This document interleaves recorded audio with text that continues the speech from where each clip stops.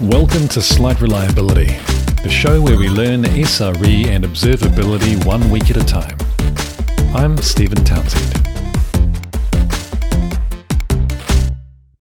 Hi there, welcome back to Slight Reliability. I'm Stephen Townsend, and this is the show where we learn about observability and SRE 1 day at a time, or 1 week at a time, or maybe every 2 weeks at a time at this stage. I'm here today with Tim Wheeler, who's one of my colleagues at Squared Up. Hello, Tim. How are you today? I am very good. Yeah, nice to be on here. First podcast. It's great to have you. Tim and I have been collaborating together recently on a number of things at Squared Up, and one of them, well, a lot of them involve digging into data about our product and our engineering teams and our business as a whole. And one of those things that Tim has been looking at is DORA metrics, which is what I wanted to talk about today. But before we get into DORA metrics, tell us a little bit about yourself, Tim. What's your role at Squared Up, and how did you get there? Yeah, okay. So my start with my job title is Director of Engineering Services.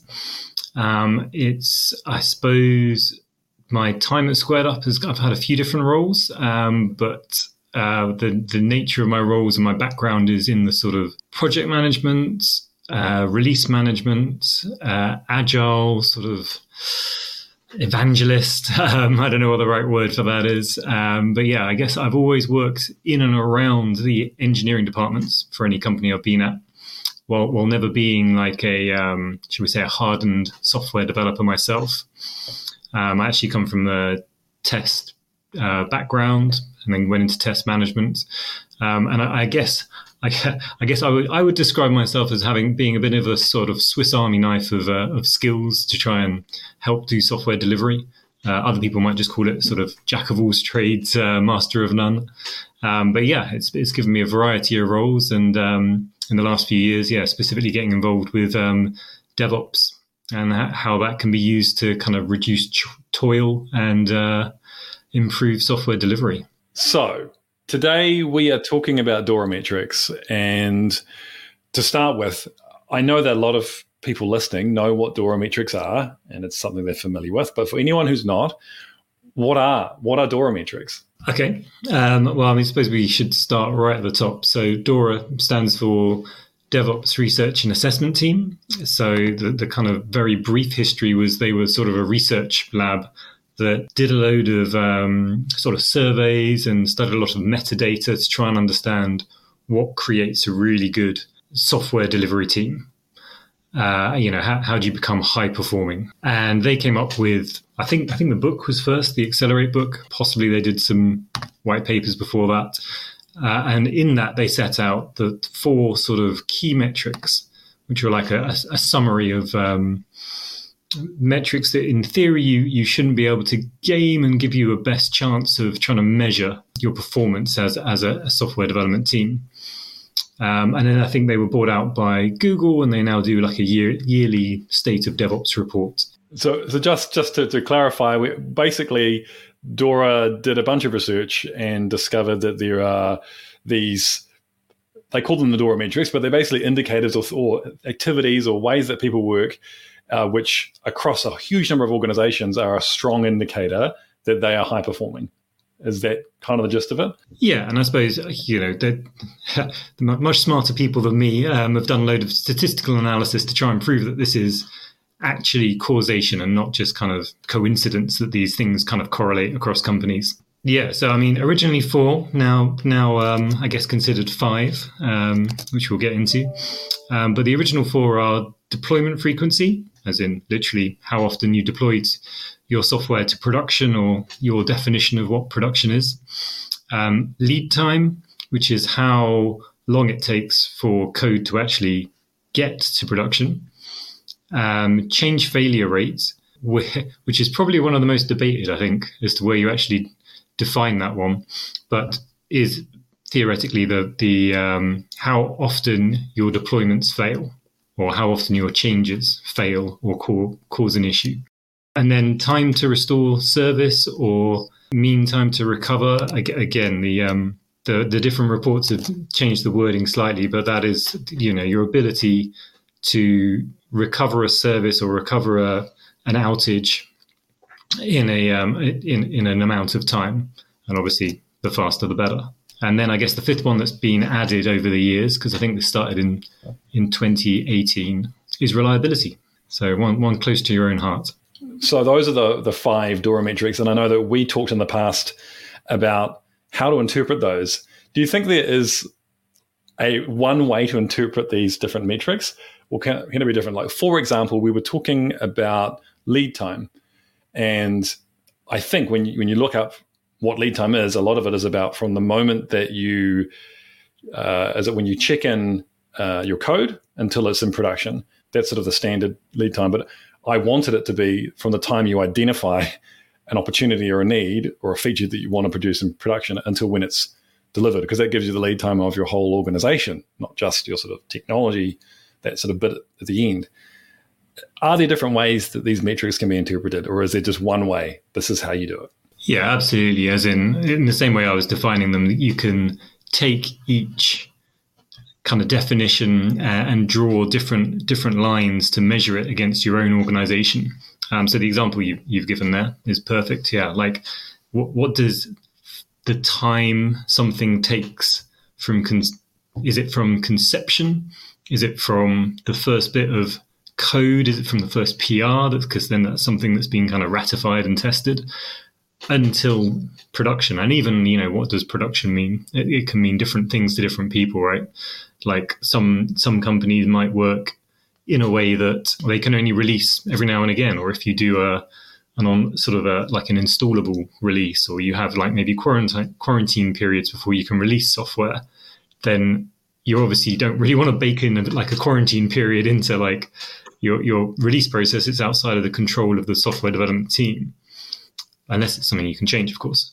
So yeah, there's lots of ways of setting up these metrics, and we'll get into what we've done at Squared Up, but I think that's probably one of the first sort of challenges in trying to establish DORA metrics for your company is how does it fit to your organization? Because just taking it off the shelf and like reading it verbatim it's not really going to get you anywhere.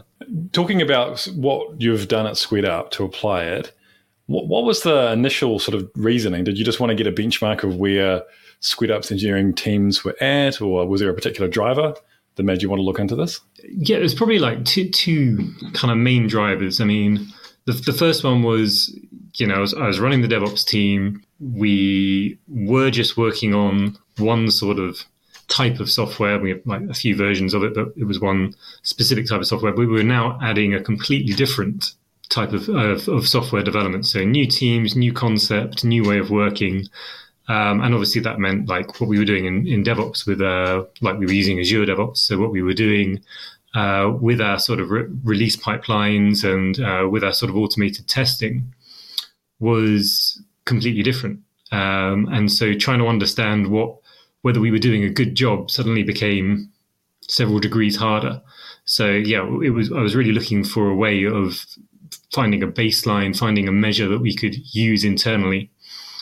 And then the second part of that is for Squared Up. I mean, we're a dashboarding and analytics tool, so it was a really good use case to be like, okay, I want to do metrics. I want to pull data from several different applications.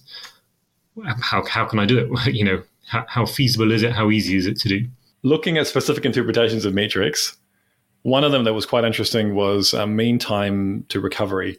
So how did you define mean time to recovery for Squared Up and for the engineering teams, and how did you go about presenting that? Yeah. Okay. So if we take like the like often used definition is when a service goes down or when you have an outage, and I look back over what we like the issues we've had, and we're built on fairly standard cloud technologies, so sort of application outages. Like I only had sort of 2 data points.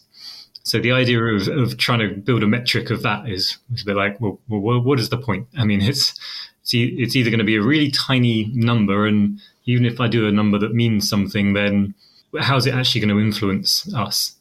How is it going to be meaningful? So what we actually did is we took escalations, so like our sort of highest level defect, and used that as the the sort of the outage or the thing we needed to restore. And so anytime like there's an escalation, we measured the time it took to turn that around and release the fix into production.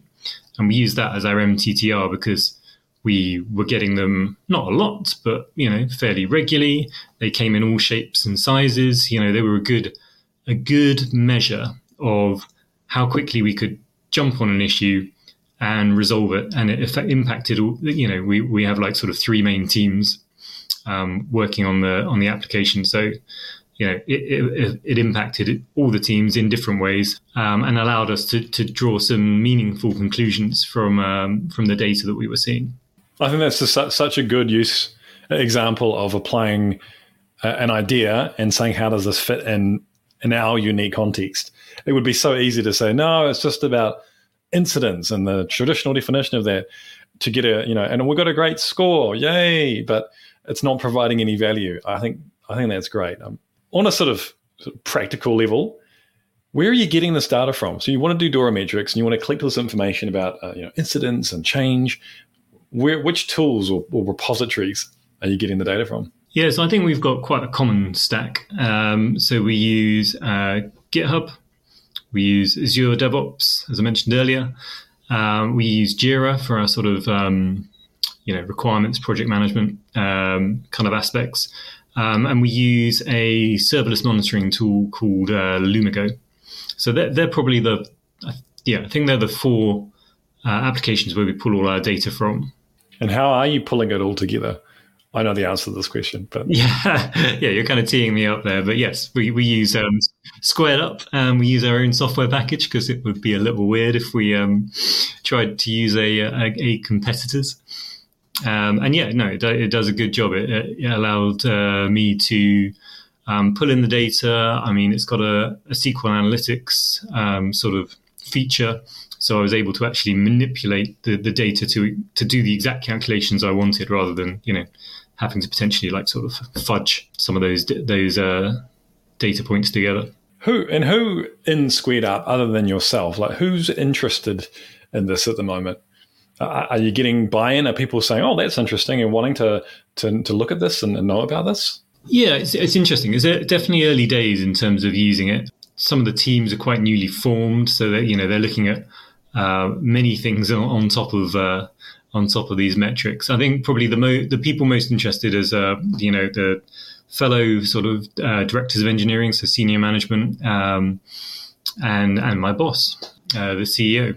So I think it's at the moment it's kind of captured in like the management level. We're kind of discussing it, but we're not necessarily making drastic changes based on these yet. I mean, it's a little boring because there was no sort of like, oh my gosh, sort of moment when we did them. So, we have a baseline now. I think a lot of the initial value was in generating the metrics, the discussion of, what do they mean to us? What do we want to measure? Because they can definitely be triggering, I think. When you start to do this, people, you put a number on something, people feel potentially judged. So, I mean, the good news was, like, you can do a little survey. You can fill that out on I think it's the Google Labs website. And they told us we were in the sort of I think it says better than 81% of the people they survey, which I don't know if that really means anything, but, it was the same impression we had is like, we're not perfect. There's definitely things to improve, but, things aren't on fire. It feels all right. One of the reasons I wanted to get you on the show to talk about DORA metrics is my entire life at the moment is exploring this idea of visibility or monitoring outside of the scope of technology and what that potentially means. So do you think that DORA metrics would be a good candidate for something worthwhile to continually monitor over time? Or is it maybe just a thing you look at once now and again, maybe once a quarter or once every 6 months and then forget about it? Yeah, no, I mean, I think over time is the only way to make use of them, if I'm honest, because I think otherwise you're saying, right, here's my metric, and it is this, it is above average, below average, and that is lovely for the DORA labs to know, because they're like, oh, good, you can tell us, and we'll have another answer to our survey. But it doesn't mean anything to you as an organization. You could be a startup. You could be like on a software package that's like 20 years old with a team that's all got 10 years experience. I mean, there's so much context you need to add around DORA metrics. And I think doing it over time, or tracking over time is the only way that you're going to be able to gain benefit within your organization, because then you've got something mathematical, analytical, that when you make other changes, whether they be process, culture, your tooling, that you can still go back to them. They can still be calculated in the same way. Does that make sense? That is good, because that answers my next question, which was going to be, how can we use this to improve how we deliver and operate? But it makes sense to me now. We have a benchmark. As we go and change things, we can look back and say, how was that impacting our ability to deliver and operate? One other question in this sort of area, are there any other frameworks or approaches that you're aware of that do something similar, that help you as an organization measure your operational or delivery maturity?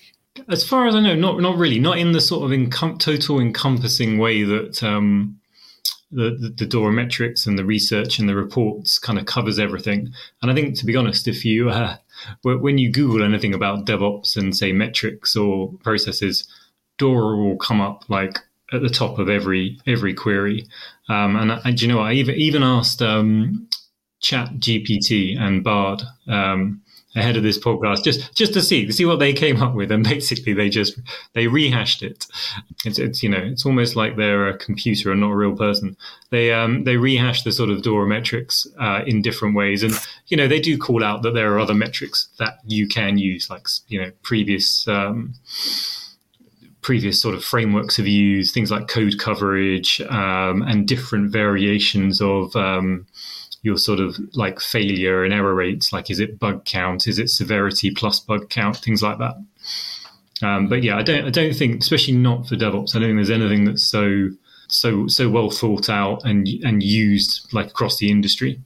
If there are people out there who are thinking about having a go with DORA metrics to assess where they're at and improve themselves, are there any particular challenges or pitfalls that you would warn people about?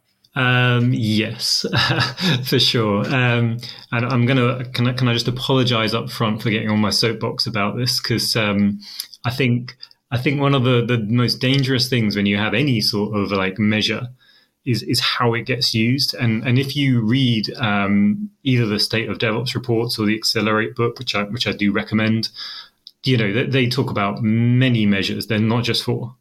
And they talk about a high-performing organization and the culture. And it is so easy to do what we naturally want to do, which is like, okay, there's hundreds of pages in a book. That's great. But just tell me the 5 things or 4 things that I need to do. And we all want that, right? We all want the shortcut for our day job. But it is so dangerous to then start saying, oh, well, team A is excellent because their score is better than team B. And with no context, like we should just punish team B or fire them or give all our bonus money to team A. And that is just like it's the worst approach you can take. I mean, it's I could do a whole podcast on why that's going to be have a negative impact. It's going to like, you're going to suffer burnout. You're going to suffer like some really painful internal strife if you go down that route. So definitely, to summarize, the pitfalls are definitely that, management might be uninformed about it, get hold of these metrics and use them as a stick. That is definitely something to really worry about. And the other side of it is, we mentioned these DORA metrics are probably synonymous with DevOps and with software delivery. There's a lot of people selling stuff off the back of that. So buying tools that say like, oh, install this tool and we'll tell you the DORA metrics and everything will be fixed. Or, install this tool and then we'll gamify your software development. I mean, they have a place and a use as long as you're not buying them to fix all your problems, if you see what I mean. Yes, yeah, you're speaking my language. Absolutely. A tool's not going to fix anything. You have to, and it's really hard work to actually change your organization or even our team and how it works in its culture. But that's the job. That's why we get paid the big bucks, because it's not as simple as installing a tool. Yeah, and I guess that's why there's many software companies, consultancies, all trying to help with the same thing, right? Because there isn't one silver bullet, right? I was wondering if you had any other tips or advice for anyone out there who's trying to implement DORA, trying to get a snapshot of DORA metrics or implement some kind of monitoring of them long term? Yeah, I mean, definitely try and have the discussion with your senior engineers, your management. You're going to need buy-in from the managers and the doers, as it were, to agree what you want to measure. Like like we did with the escalations within Squared Up. Finding some practical ways of measuring what you're doing, and then also what you're trying to achieve. Because again, I'm going to get back on my soapbox again. What is really easy to do is to focus in, like we've both got testing background, right? So focus in on, say, quality, and say, okay, so we need more tests, so we need more code coverage, or we need to run tests faster. And then you can get so in the weeds that it's like, what are you trying to achieve? Well, we want better quality. Well, okay, but why do you want better quality? Oh, we want to make the product better. Why do you want to make the product better? Oh, well, because we want to make our customers happy. And it's very easy to lose that thread. So always trying to tie that back to, like, what are the company goals around, like, say, the product or around your software delivery process. I think, it was something else we were talking about before, and I've talked about with the CEO as well, is that reliability isn't really a priority for us right now. Like, there are limits to that. We obviously don't want our product right now to be crashing all the time and being unavailable, but that's not what is important right now. What's important is getting the right product out there that people are engaged in and want to use and to sort of grow. And we haven't reached that inflection point yet where reliability is absolutely critical. So I kind of agree with them there. And I think that, just like you said, it's about coming back to what are the outcomes your business is trying to achieve, and tracking the things that support you getting there, and maybe not worrying too much about the things that aren't so relevant right now. Yeah, and I think I'd also throw on top of that is, like, the sort of team happiness, right? Because it sounds a very trite thing to say, but engineers are generally pretty vocal when things are broken, right? So if you've got a happy group of engineers, they're normally happy because the tools are working, the process is working. If you've got a load of really unhappy engineers, something's probably broken somewhere, or something's just got a lot of toil. You're making them all, I don't know, approve gates within DevOps pipelines that don't need to be improved or approved, or you've got, like, massive delays because you've got interdependencies across various teams where you could have a better architecture that avoids that. Those are the sort of the actual practical things that you can change based on doing this sort of work to build out your metrics and track them. What about getting the metrics themselves out of the tools that you use? So I don't know, a Jira or a Azure DevOps. Is it just go in and the metrics waiting for you? Is there a lot of work you have to do? Like, how did you find that? Yeah, I suppose, I've only got my limited experience to kind of draw on. But I would say there are definitely some tools are better than others at exposing these, the types of data you want. I think that the good thing of these days is that, pretty much any tool out there will have a decent, like, API, like, that you can call on. And I think that's pretty game changing to, like, go back sort of 10, 15 years, when maybe you were, like, begging for a CSV file to be exported from something. I mean, it's much easier to build something. I mean, even to custom build something to draw out all the data you need. And of course, as we mentioned, the DORA metrics are kind of recognized all over the place. So most tools now, have on their own sites. Like if you go to Jira, to Atlassian for, like, Jira, they talk about the sort of data you might want to take out of their product. I think it's tricky to find to get exactly what you want, but there is a lot of ways to get the data, and then it's just a bit of legwork to kind of really fine tune that to what you need. You mentioned earlier the book Accelerate, which I read end of last year, or maybe earlier this year. I personally, like, it was a good book, but I wasn't blown away by it. But I think it's only because I've read the State of DevOps reports and I've read other books which cover similar kind of territory.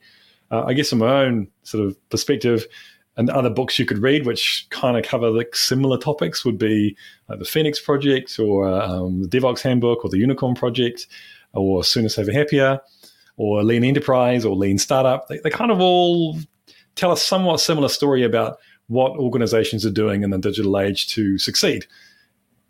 From my experience anyway. I'm probably massively oversimplifying that, but that's my impression anyway. I was just going to add on to the resources. I mean, you make a good point around like maybe the order that you tackle these books in. So, I mean, from my perspective, I was first involved in DevOps by basically building out some automation in Jenkins. To call it a DevOps project, I think originally was very generous. It was, we need to make things better. Jenkins will help if we automate some stuff. And then when I actually got to running a DevOps team, that's when I read Accelerate. So that kind of did a really good job of when you're reading a thing going, oh, that's what I'm doing. Oh, yeah, no, I am totally doing that. Or, making me think in a slightly different way about how I was, building out sort of solutions. But obviously, if you've already been doing it for a while, Accelerate's probably not going to add that much value. And, the state of DevOps reports will probably give you the more current, helpful kind of like trends that are going on.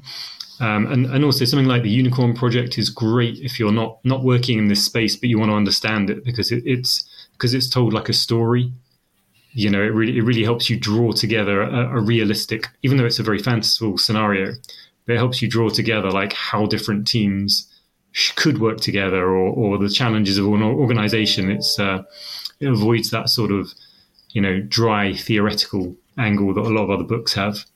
And I'll also give a shout out to Brian Finster as well. He's done some really good stuff on Medium, and you can find his presentations on YouTube.